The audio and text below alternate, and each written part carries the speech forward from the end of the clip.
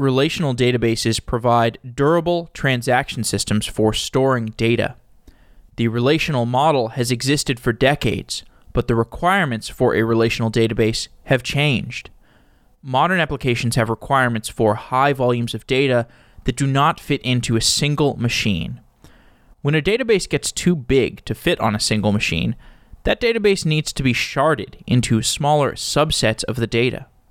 These database shards are spread across multiple machines, and as the database grows, the database can be resharded to scale to even more machines. And to ensure durability, a database needs to be replicated, so all of the shards of a database also need to be replicated. The database needs to be able to survive any single machine losing power or getting destroyed. Sharding and replication allow a relational database to be scalable, durable, and highly available. There are many ways to build sharding and replication into a database. Karthik Ranganathan and Sidharth Choudhury are engineers with Yugabyte DB, a distributed SQL database. In today's episode, we discuss the modern requirements of a distributed SQL database, and we compare the applications of distributed SQL to those of other systems such as Cassandra and Hadoop. We also talk through the competitive market of cloud-based distributed SQL providers, such as Google Cloud Spanner and Amazon Aurora. Yugabyte DB is an open-source database that competes with those other relational databases, but Yugabyte DB is not a cloud provider itself. So it's a great discussion point for the ongoing discussion of open-source companies versus the major cloud providers. Full disclosure, Yugabyte DB is a sponsor of Software Engineering Daily. I want to mention that we are hiring a content writer. If you are somebody who likes to write technical material about software engineering, send me an email. You can be a computer science student. You can be somebody who doesn't know anything about software engineering other than what you've heard on Software Engineering Daily. We're also hiring an operations lead, and both of these roles are technical. The operations lead will help you understand more about how podcasting works and help us grow the show. Both of these roles are part-time positions, but you'll be working closely with me and Erica. And if you're interested in working with us, send me an email, jeff@softwareengineeringdaily.com. Also, we're going to be at Amazon Web Services reInvent Las Vegas on December 4th, Wednesday. We're having a meetup at reInvent, and you can check out that meetup and sign up for it by looking in the link in the show notes and RSVPing. I would love to see you there.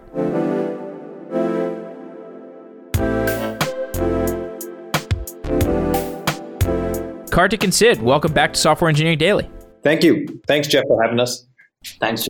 I'd like to get into talking about distributed SQL databases eventually, but in order to get us there, I'd like to first start by talking about data in a broader context and how data has evolved over the last 12 or 13 years.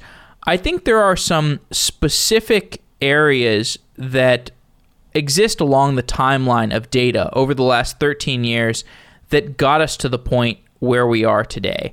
And these are things like Hadoop, the Dynamo paper, Cassandra, Kafka, Spark. And then today, we're at this time where everybody's building on the cloud, and we have a suite of distributed SQL databases that people are choosing from. People need a distributed SQL database to provide consistent transactions, and we'll get there. But you guys both have plenty of history in the data world. Give me your perspective on the last 13 years. How did we get to where we are today? Yeah, that's a great question, Jeff. Okay, so by way of a quick background, I was at Facebook about 10, 12 years ago in 2007. So that's kind of hits the time frame, and have seen the evolution of databases both in the market and at Facebook, like the data technologies at Facebook over the time, right? So I'm just going to use that as a cue and talk about it. So in the beginning, there were monolithic SQL databases, right? They were the only database. They were massively popular. They let you do a variety of queries. Now, fast forward a few years, what you saw was data was exploding. The amount of data was getting larger than what a single machine could hold. And so people started splitting their data or sharding it and putting it across multiple SQL databases. Now, forward a little more, and you got file systems like Hadoop, which could store massive amounts of data. And the world also saw the rise of certain types of applications, like time series applications, etc., where you actually had to store and scale a lot, like event data or time series data. So naturally, it meant more SQL databases and more sharding and dealing with more of how to reshard databases and scale them and handle failures. Right. So this pattern was so repeatable that no SQL databases were born. Right. They said like, hey, if you're sharding data across SQL databases, you're giving up on transactionality anyway. You're trying to actually do some sort of sharding, failover, replication, and that's what went into NoSQL. And the type of workloads then actually did not require strong consistency in transactions because a lot of the event data does not. And so that's the design point those databases chose to build to, right? Now, the Dynamo paper, as you mentioned, is a landmark because it represented the first time a database was built cloud native, right? And it happened to be a NoSQL database that is built cloud native. It was obviously to power the high throughput shopping cart use case of Amazon. And Amazon felt like, hey, this would be useful for a lot of people for a lot of use cases, right? So that's what Dynamo represents. Now, if you fast forward a little more, you see that the newer age databases that are SQL databases and cloud native started appearing, right? Like with things like Google Spanner and Amazon's Aurora. What these guys do is they actually replicate their data over a set of machines. They give you strong consistency and transactions, and they're able to scale and move data across geographies, but each to a varying degree of functionality, right? So that leads us to today, where predominant number of apps that are being built for the cloud and for things like Kubernetes, which essentially converts whatever you run it on to a cloud native setup, right? And so they have some demands of databases, but people still love SQL. So distributed SQL is kind of born, like at least from my perspective, where such applications meet the cloud, right? So the transactional applications meet a true cloud-like infrastructure, which requires resilience, scale, and geographic distribution. Okay. Well, with that said, describe what an engineering team wants out of a distributed SQL database today. Great question. So an engineering team today is tasked with building more features, right? Like we can simplify it to that. Whether it is a new application, a new feature in an existing application, a new microservice, or a completely new way of reaching new customers, right? Like, what are examples? Like, Amazon has brought to us such an all-pervasive and memorable shopping experience that we even forget that it was only 5 or 10 years ago when none of that stuff exists. I actually remember going to Barnes and Noble to read books, and now none of that stuff exists because everybody just orders off of Amazon, right? How did such a compelling experience come to be? It's because it's a constant stream of new applications, features, discovery, like ability to track where your shipping goes on, ability to return your shipping, ability to read reviews, so on and so forth. Every one of these features puts a demand on the engineering team, and that means they have to come up with an architecture that makes it work. Now, the architecture goes in different parts. It goes in, what do I use to build my app, right? The app framework. What do I use as a database to store the data inside? And where do I run this, right? Cloud, Kubernetes, where do I run this, right? Now, if you look at all of these applications over time, and this is not by no means limited to Amazon, because if the rest of the retail industry does not do this, Amazon's going to disrupt all of them and take their business, right? And we're seeing that happen in real time. And this is happening not just in retail, it's happening in all the other verticals as well. So they're thinking, okay, what are the popular frameworks to build scalable, massive applications? Because if they're not successful, you just wean them away. But if they are successful, you don't want to fail because a lot of users came to your site to use your service. So they start gravitating towards, specifically for databases, those that can give them flexibility of queries, which is proven so far to be SQL. Like SQL is the standard for flexibility of queries. Like NoSQL is pretty limiting on that side. They want resilience, which means that, hey, my machine failed. Sorry, I couldn't serve you your request and you couldn't place your order is no longer acceptable. Like machine failures must be handled in real time. So ultra resilience. more people ordered. So sorry, I couldn't take your order is no longer acceptable because that's a sign of success. You want to be able to scale massively and quickly. And yeah, you're in Europe and I have my data center hosted in the US. So sorry, your order is going to take a long time to place is also not an acceptable answer. So you want geographic distribution. So people get instant, the feel of instant reaction. And Google has a well-known study where this is very important, right? So these are table stakes, absolutely important. But people are deploying all of this in the cloud and in multiple clouds at that, sometimes in the private data center, but want it to look like a cloud. So deploying in Kubernetes, deploying across multiple clouds is becoming very important. And because it's the cloud, you have noisy neighbor problems, you have all sorts of failures coming at you. You want low latency. You want it to be high performance and low latency. And finally, because you want the flexibility to do all this, people are looking at open source. So we're seeing all of these trends happen. Now, we're talking about building databases for actual customers. So different customers have different applications. Different applications have different read patterns and write patterns. You might have applications that make a ton of writes in a time series kind of situation. And all those writes, maybe they only get read once, and then they get rolled up into an aggregation, and then they get thrown out. You might have applications where a bunch of users are requesting rides in a ride-sharing service, and it's just highly important transactions that you never want to lose, but there are perhaps not that many of them, and they're not happening too frequently. You might have applications where user accounts just frequently get accessed by a single row. My point is just that there are different read patterns and different write patterns. And what I'd like to get from you is, how do different read and write patterns affect the choice of a database that I should be making for my application? Okay, so this is a great question and is actually quite fundamental in the world of databases. The clear line that divides it is whether a user is interacting with the database or not, or a user-like response is needed, which is, should the reads be real time, right? So if I ask you a question and I need the answer really quickly, that constitutes what is called an OLTP database, an online transaction processing database. If I ask you a question that is complex and that needs you to analyze a lot of data and you get back to me, like say, even in a couple of hours, but that itself is a difficult feat because there's just so much data out there. This constitutes a warehouse pattern, and these are called OLAP databases, right? So OLTP and OLAP is a clear split in access patterns of applications. Like Yugabyte DB and all of the SQL databases, SQL databases in general actually address both sides of the spectrum, right? There are certain types of SQL databases really suited towards OLAP. Like, for example, examples of these would be like Snowflake, Redshift, etc. A bunch of and like in the non-cloud native world, there'd be like, there's a lot of databases like Teradata, and there'd be a lot of these type of databases that do that.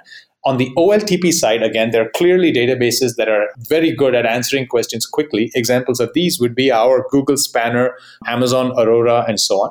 Some databases have had the luxury of time and incredible amount of engineering, so they can actually do well on both sides. An example of this would be Oracle, right? It actually does both sides of the spectrum well because so many features have gone in. Now, in OLTP bucket, like each one, the trade-offs are different. If you have a lot of writes and you want to analyze most of the data, obviously you go to OLAP. Now, we're going to focus on OLTP databases because that's what new applications typically need, right? On the OLTP side, you have write scalable databases and read scalable, right? Read scalability in databases is, in the world of distributed databases, is achieved typically by adding more machines, right? You just increase the number of CPUs available to you, and you can now serve more queries. But the expectation here is that your queries are not all on a single row or a very, very small number of rows, right? That's called the hot row problem. The expectation is it's over a reasonable set of rows, and you're able to scale the aggregate CPUs needed, right? If you have a single row or a very small set of rows being read over and over again, the dominant pattern to solve that problem is to have a lot of caches, replica of this data in a lot of caches, and you serve it from these caches so that you increase the number of caches, which keep data only in memory in order to increase your read throughput of the few rows. Now, on the right side, there is no free lunch. increasingly, OLTP databases have to handle the right scalability, right? And that's what brings up this whole thing about distributed SQL. Whatever I said about the read side is true, whether you're a distributed database or a monolithic database, it doesn't matter. The concepts are similar. A monolithic database, you can only increase the size of the machine. A distributed database, you can increase the number of machines, right? That's the only trade-off. On the write side, you just have to have more machines in order to process more writes. Otherwise, you have to give up on your consistency or something else in your application, like batching it or dropping data or rolling up or so on and so forth, right? So at that point, a distributed database becomes a must, right? And the new paradigm that we see coming in with geographic distribution is the ability to do reads from the nearest data center or region so that you can serve your users quickly, because some subset of data can actually be served a little stale, but with low read latencies. So there's a number of branches in the tree, but I think the simplest way to think about it is, what is the app trying to achieve? And if it falls inside, there is a lot of data that needs read and write scale, then a distributed SQL database is great. If there are a few rows that need read or writes happening over and over again, a cache or some other technique is often required. Now, we've had distributed SQL databases for a long time. We have databases that I assumed had the read and write scalability properties that I need, but presumably you see some deficiency in the market. There must be some aspects of the read and write characteristics of the existing distributed SQL databases that you find insufficient. What are the use cases that, when you're building Yugabyte, you think you can improve on? Yeah, precise question. Great. So the existing distributed SQL databases, like the two I'd like to refer to, are first Amazon Aurora and second Google Spanner, right?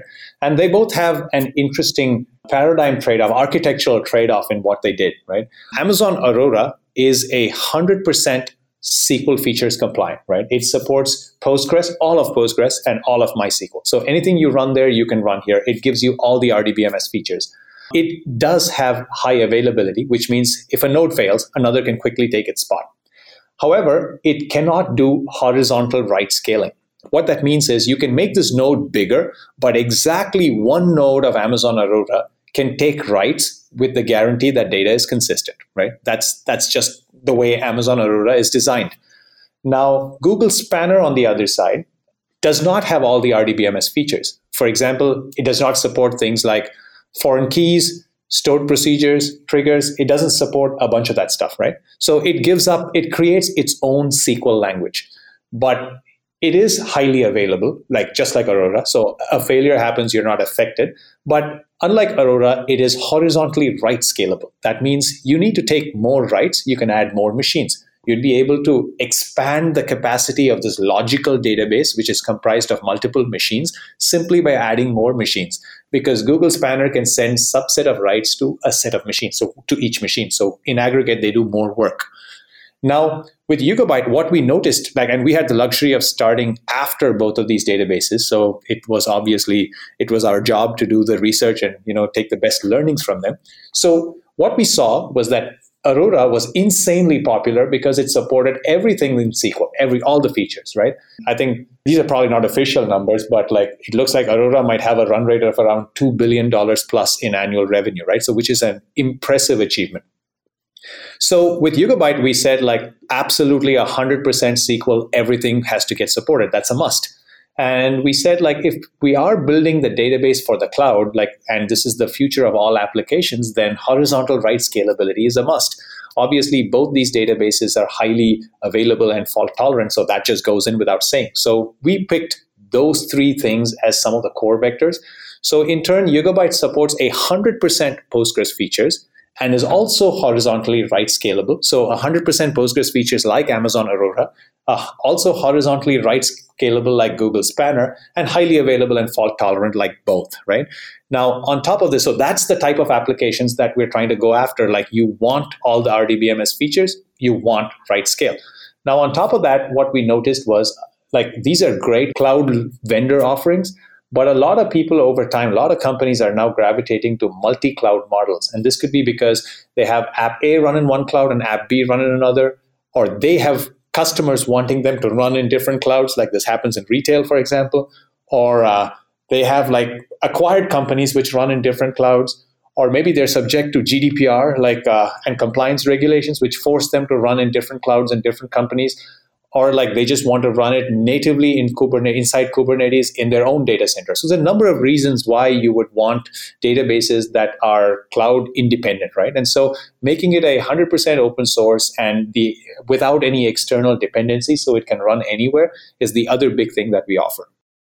Okay, so if I understand correctly, you said the primary distributed SQL databases on the market that people are picking for a globally distributed database are Amazon Aurora, which has the deficiency of not being horizontally write scalable, meaning only a single node can accept writes at a single time. So for example, a massively multiplayer online game would probably not work great on Aurora because you've got all these state synchronization that you need to be done. And if you're only accepting writes on a single database node, that's not going to give you enough throughput to synchronize a beautiful widespread game experience. So that's like the weak point of Amazon Aurora that you're going to try to attack. And then on the Spanner side of things, the Spanner API is its own thing, and you want to try to build a database that has Postgres compliance because that'll be an easier on-ramp for people. Do I understand correctly the weak points of the globally distributed SQL databases that you're going to try to compete with? Yes, that's absolutely right. So as a result, our core is Spanner inspired, and the API is Postgres 11.2, which is like one of the most recent releases of Postgres. So from the competitive point of view, what happens if, Aurora just solves horizontal write scalability? Yeah, I can take that, Jeff. Actually, they have been trying to. They are very, very cognizant of the fact that not having horizontal write scalability hurts applications that become so much successful once they are on Aurora. So recently, Aurora introduced a multi-master configuration for Aurora MySQL, which is currently only 2 write nodes available, right? But the challenge is that it's what is known as multi-master architecture as opposed to Spanner and Yugabyte DB's auto-sharded architecture. Multi-master, each node contains 100% of the data. As a result, if you can write to the same row on both the nodes, and that will lead to internal conflicts and deadlock errors, which the application now has to handle. So instead of solving the core problem, we believe what Aurora is doing is a incremental step forward, but that incremental step then puts the onus on the application development and engineering to handle all the errors and conflicts that come by. That's one. Secondly, this multi-master architecture is not the right architecture for fully global deployments, where you want a portion of the data to be automatically partitioned into the region that is nearby to the users for the GDPR and the low latency use cases, right? So in both cases, there is I would say, attempt, but it hasn't gone far to make a dent in the developer experience. As any project, right? Like there's got to be some competitive moats, right? Like, and some of these moats are time to implement features, and the other moats are just around mindshare and usage, right? Like, so it's just these two, right? Like pretty much any project has these. So to us, like building a core that is write scalable with transactional consistency is a strong moat. It's deep IP in terms of how long it takes to implement and make it production ready and actually perform it. And so we have done a lot of that work. Obviously, the other moat will be on the adoption side, where like this entire database is available to you in the 100% open source, like Apache 2.0 license. And we offer software that makes it very easy to convert into a managed service. And we already have a number of users using it at fairly large scale. So assuming we know what we're doing, this will seem very compelling to the user of today, right? So, and that forms the moat. And so they start liking the software, the fact that, we're 100% open source and using more, and that drives the growth. So the goals are also slightly different for the two companies. Like if you think about what Amazon's trying to do, they're trying to solve how to make Amazon an easier cloud for people to build in. And what are we trying to do? We're trying to build the default database for the cloud, irrespective of which cloud that is. So the feature set also, I guess, will go accordingly, right? So I presume that it would be equally difficult, at least for Google, to build a Postgres compliant API on top of Spanner. Yeah, that's right. So, I mean, that also represents the other part of our IP. So it is actually significantly non-trivial to map so we had to surgically remove the lower half of Postgres, which wrote to a single node, and map that on top of a distributed store that we have, which is Google Spanner-like. So putting those two together is also a significant time moat, and obviously the open source nature and the best database for the cloud, irrespective of the cloud, that still stays, right, for us. And so this, you ended up doing a source available license, right? So this is not something AWS can potentially like grab from your repo and spin up themselves? No, the database is 100% open source. So AWS can grab our database and run it, and it's completely fine. The source available part is like effectively Aurora is a managed service, but it offers MySQL and Postgres. AWS took MySQL and Postgres as databases and made changes and offered it up as a service. Our source available license is only the portion that takes the open source Yugabyte database and converts it into a managed service, right? And unlike Aurora, where Amazon owns everything, we ship our software to convert any user's infrastructure into a database as a service so that they can run their own private database as a service, right? That's what we do. That portion is source available. I think the question you're trying to allude to is what stops any of these clouds, or specifically Amazon, from taking the software and running it. Is that right? Okay. Yeah, great question. So we see it this way. If you take, before I even go into our reasoning, if you take how things have played out in the world, both MongoDB and Elastic, like Elastic being the more applicable example here, were 100% open source, and MongoDB made changes to protect themselves. And Elastic made some portion of its software closed, right? Like it kept the majority of its offering completely Apache 2.0 and made some features proprietary, whereas MongoDB went the other way and made the bulk majority of its database proprietary so that a cloud provider could not take it. Now let's look at the results, right? Amazon offers both Elastic and Mongo, so closing out the code base did not really help because they still have that service. I mean, and Mongo becoming popular, it's not just Amazon. Azure's Cosmos DB also offers a MongoDB database API. So it's multiple cloud vendors that are offering it. And in the Elastic side, all of the closed features, Amazon rebuilt those features and put them out into a different repo, which they said is the true open source Elastic repo. Now, it's questionable what that means or whatever. But nevertheless, we still see MongoDB and Elastic as $8 billion companies, right? They really haven't gotten squished, and they seem to be doing perfectly fine. All of the heartache aside, they could be doing better, I guess, but they're still doing fine. So our reasoning and takeaway, and we're a database born squarely in the era when the cloud was dominant, right? Like we weren't built before the cloud and trying to figure out like MongoDB or Elastic. We grew in the cloud era. And what we realized is that there are a lot of people running non-critical use cases, and in open source software, they're never going to pay. They're never going to pay anybody, right? And then there's people running maybe very minor or semi-critical use cases. They may care more about the infrastructure cost and all of that stuff than about the database itself. I mean, they don't represent the lion's share of revenue, but there's some revenue, and they may come to us. They may go to Amazon. That's fine. But the most important segment is the set of guys building their business and business critical applications on top of our database, like Yugabyte DB. Right. And those guys would probably trust us as the makers of the database. Exactly. And building a database for mission critical, those are the guys we want to be talking to and monetizing as a business. Exactly.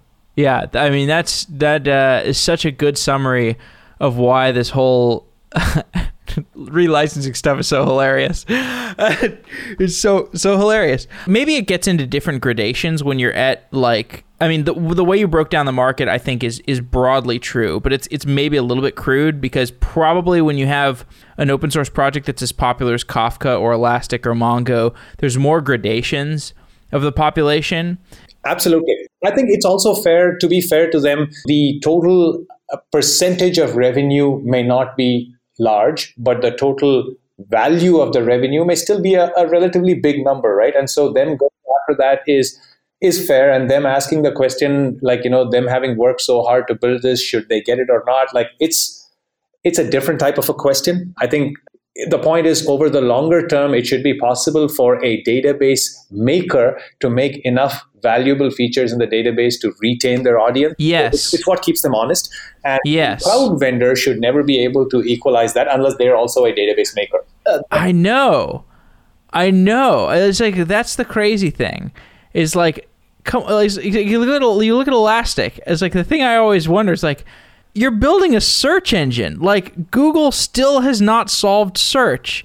And you really feel the need to take a licensing approach to maintain the defensibility of your search engine. Like, can't you just out-feature Amazon? Like, I don't know. That's what you're saying, right? Like, basically, if you're a database provider, like, you have to build a platform around your database. Yep. Like, you have to build a database platform, meaning like added services, whatever, like serverless things like MongoDB. The MongoDB company has built Stitch. They've built MongoDB Atlas, which are just better ways of interfacing with your database, or added ways of interfacing with your database, different ways of interfacing with your database with added developer experience. Everybody knows like Amazon, they're great at offering you like the really wide buffet of different developer products, but developer experience in any one of those particular products may be highly variable.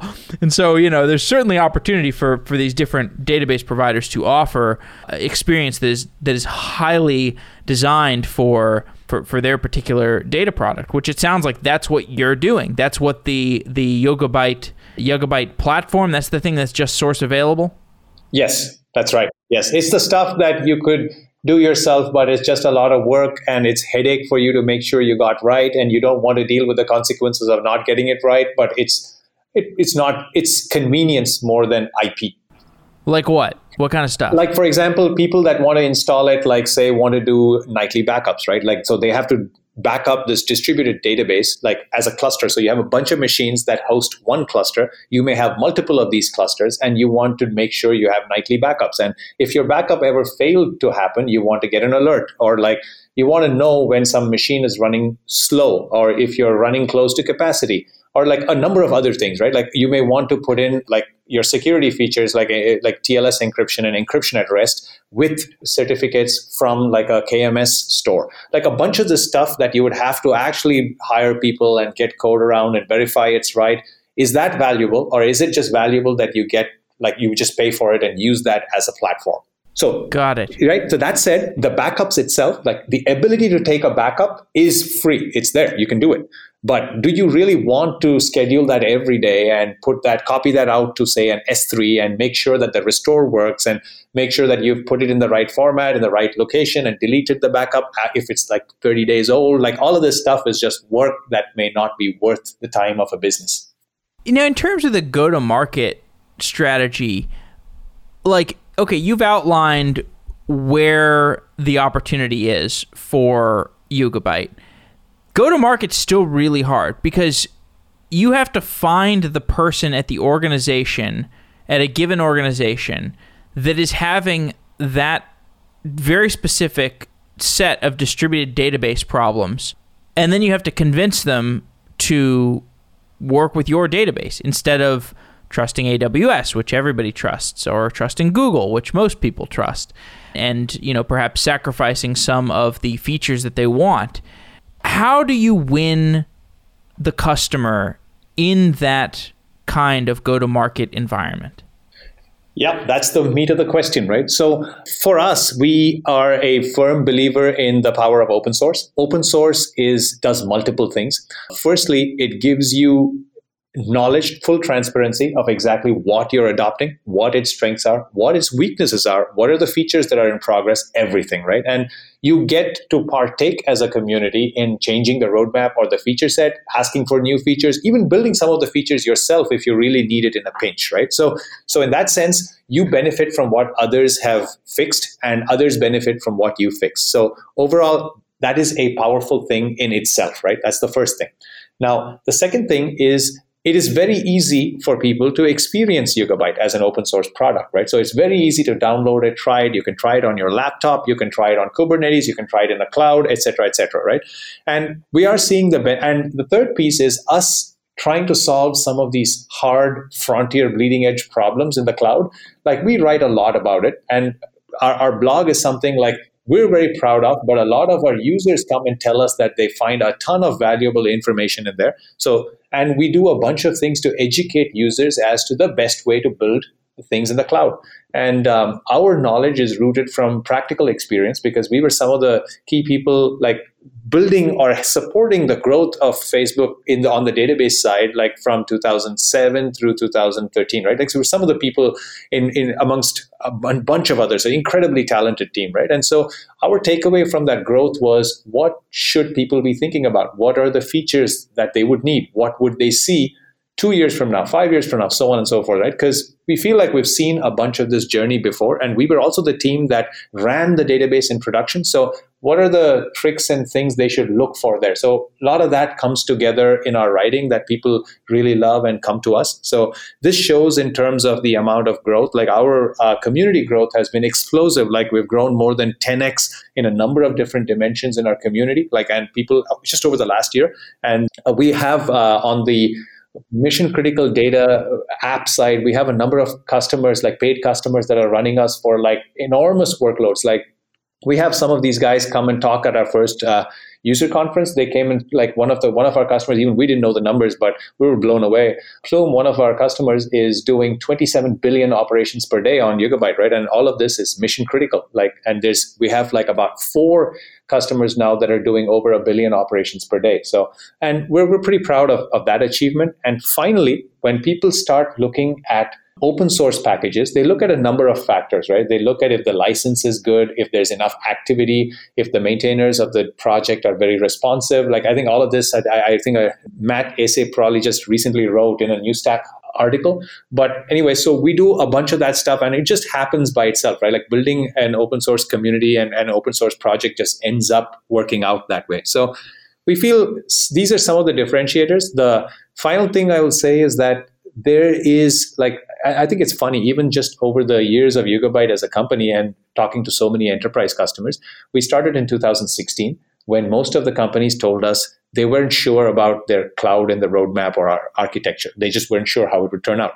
2017, a lot of lift and shifts into the cloud. I'm just going to move some stuff into the cloud. 2018, they're like, you know what, that doesn't really work. I need to build an app that is cloud native to get better ROI. Now, 2019, multi-cloud is firmly in there. Hybrid cloud, like on-premise deployments that are cloud native, Kubernetes, these are firmly happening, right? So we feel like there is, while the go-to-market looks hard, from the outside, when you go in and start peeling the layers of the onion, there are good ways to make impact.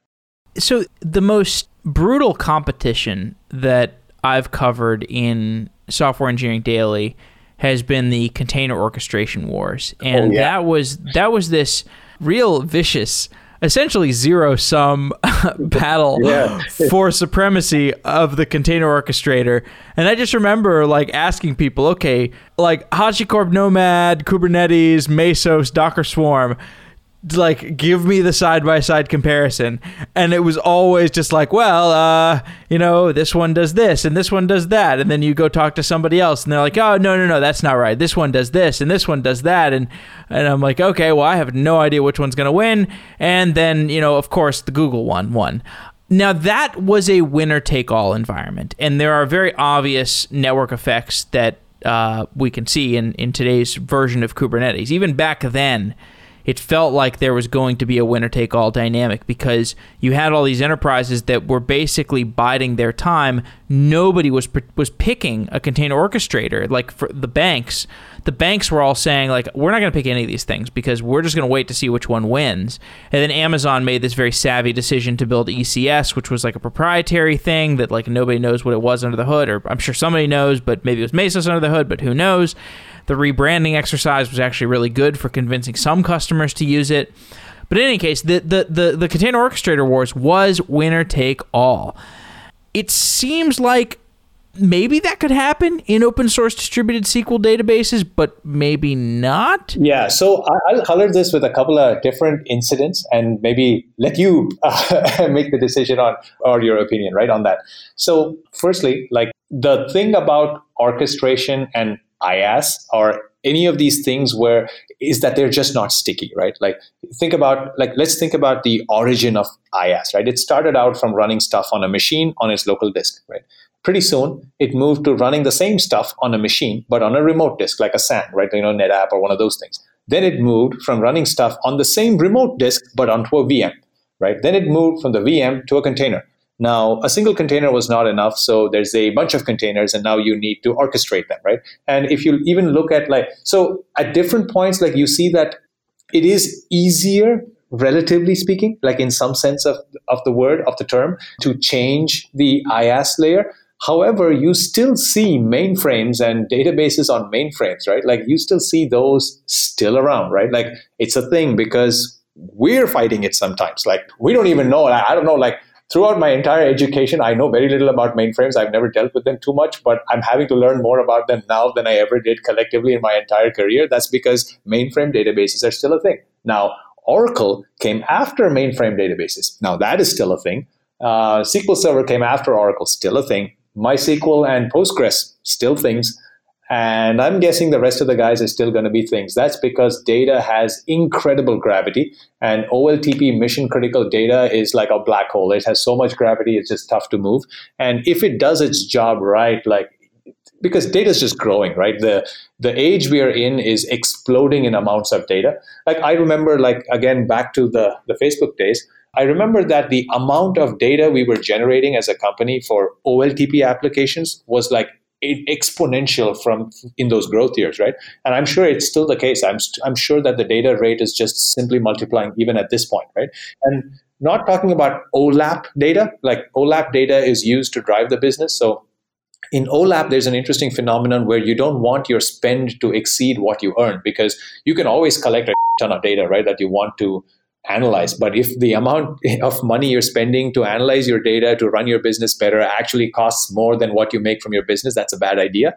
But OLTP data is a close to the ground signal of your business growing. So you absolutely want to spend for OLTP data, right? So at least that's the roundabout narrative of saying this field is a little different. And just one more pointer.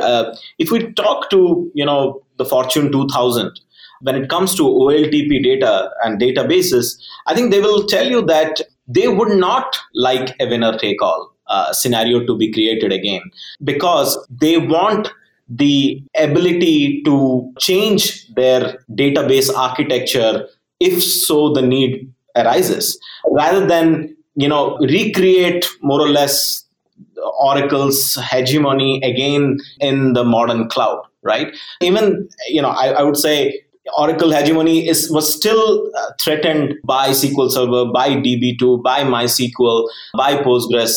But there is clearly one leader and there are a bunch of others in there. So in the new world, we believe it is not about a winner-take-all markets. It's more about ensuring that you become the trusted partner for those engineering teams as they are growing. Mm. So, but the winner-take-all phenomenon, I guess, in the database layer is more the API, like maybe Postgres is the winner. That's right. Yes, that is right. Absolutely. Yes, I think that is very true. In fact, as a company that makes databases, we get this question most often compared to all the other questions, which is why the hell are you guys building another database in 2016, 17, 18, 19, whatever, right? So, and you're like, no, it's an architecture. It's not a database. Exactly. So that's what we tell them. It's like, what you really mean is, did we create a new database API? And we tell them, no, we did not. And they're like, oh, thank God. Okay, what do you really do? And then we tell them, look, you have this API, but you cannot run it in the cloud. You have to do all this work to run it in the cloud. How about we give you the entirety of that API along with some enhancements, because you need those to run in the cloud, right? And they're like, oh, this is awesome. This is great, right? So I think that's the different. I think you hit the nail on the head, though. So the Citus data, the Postgres, I thought that was Postgres for the cloud. It got acquired by Microsoft. What did they do differently than your approach?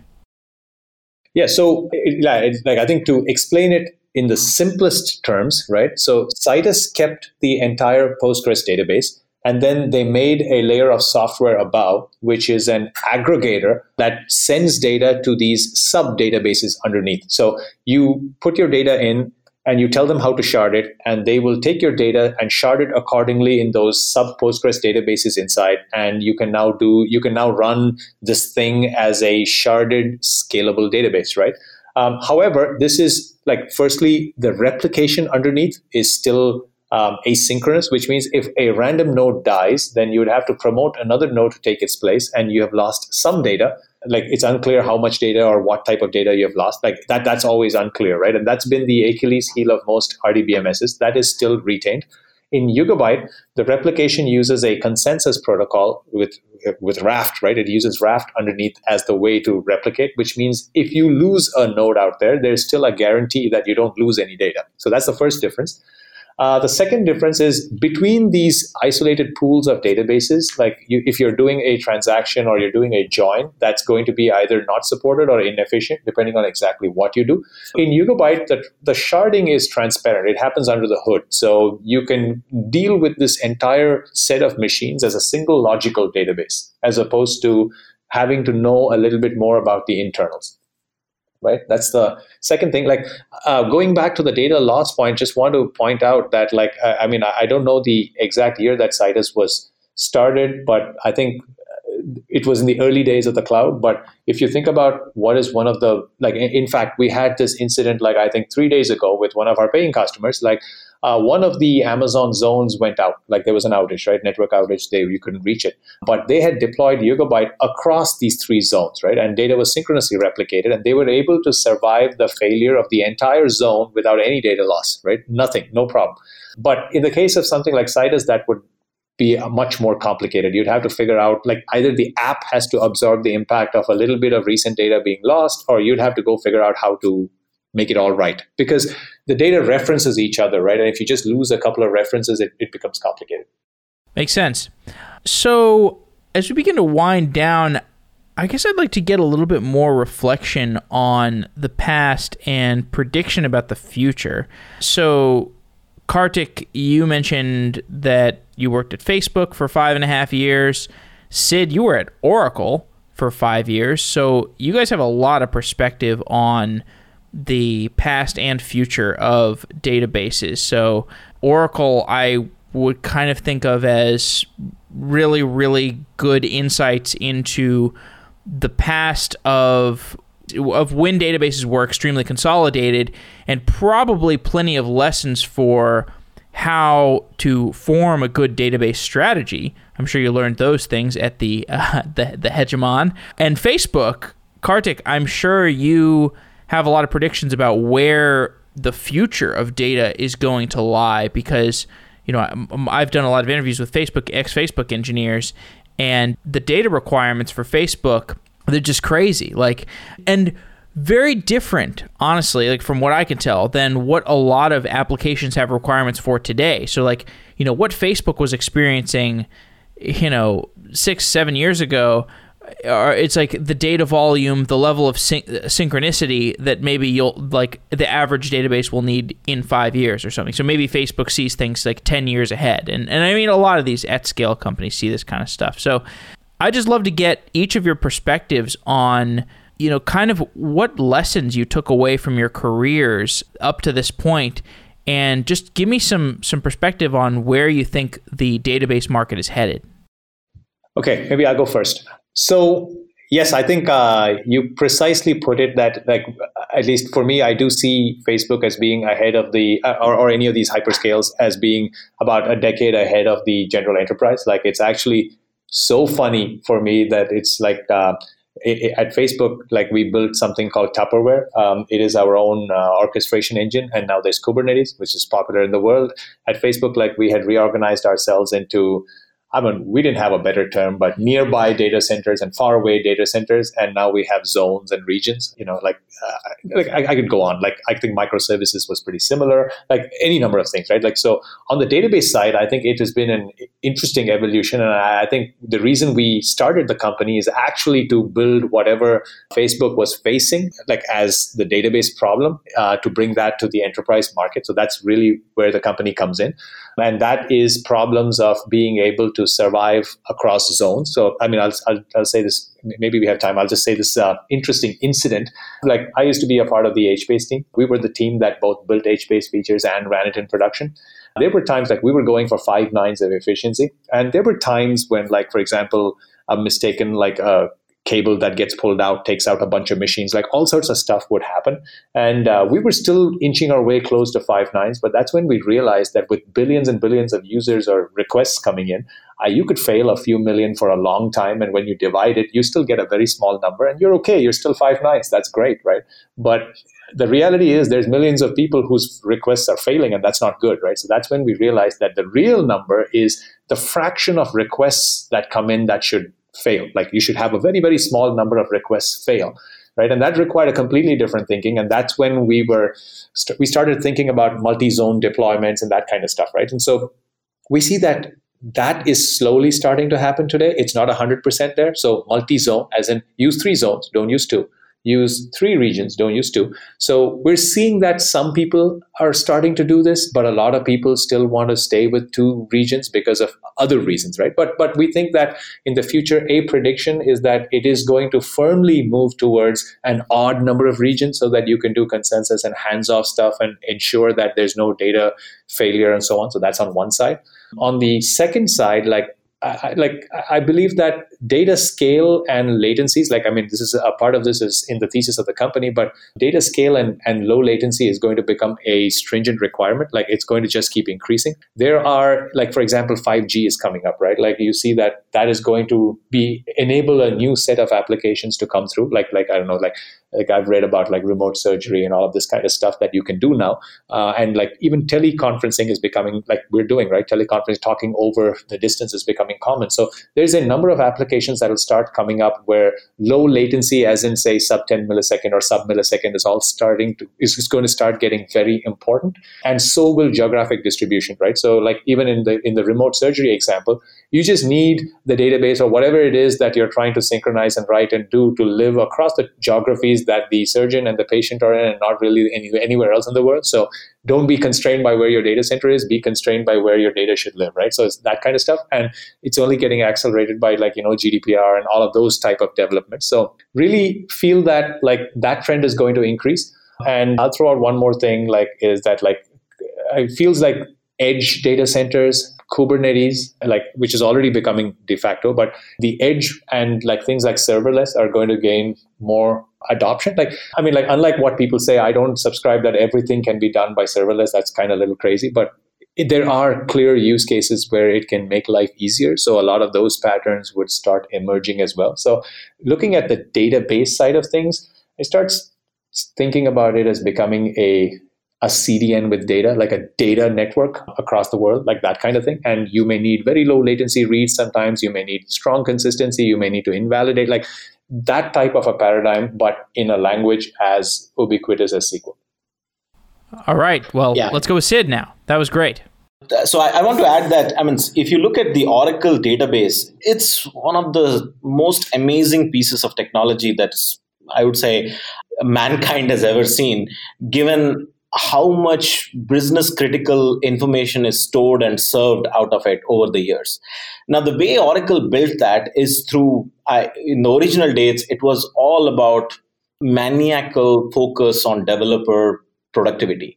How do we build a database that makes the life simple for these new age developers who are just starting to build for the internet based applications and give them all the tools that are necessary to get them going, never lose their data, extreme reliability, all that baked into the database.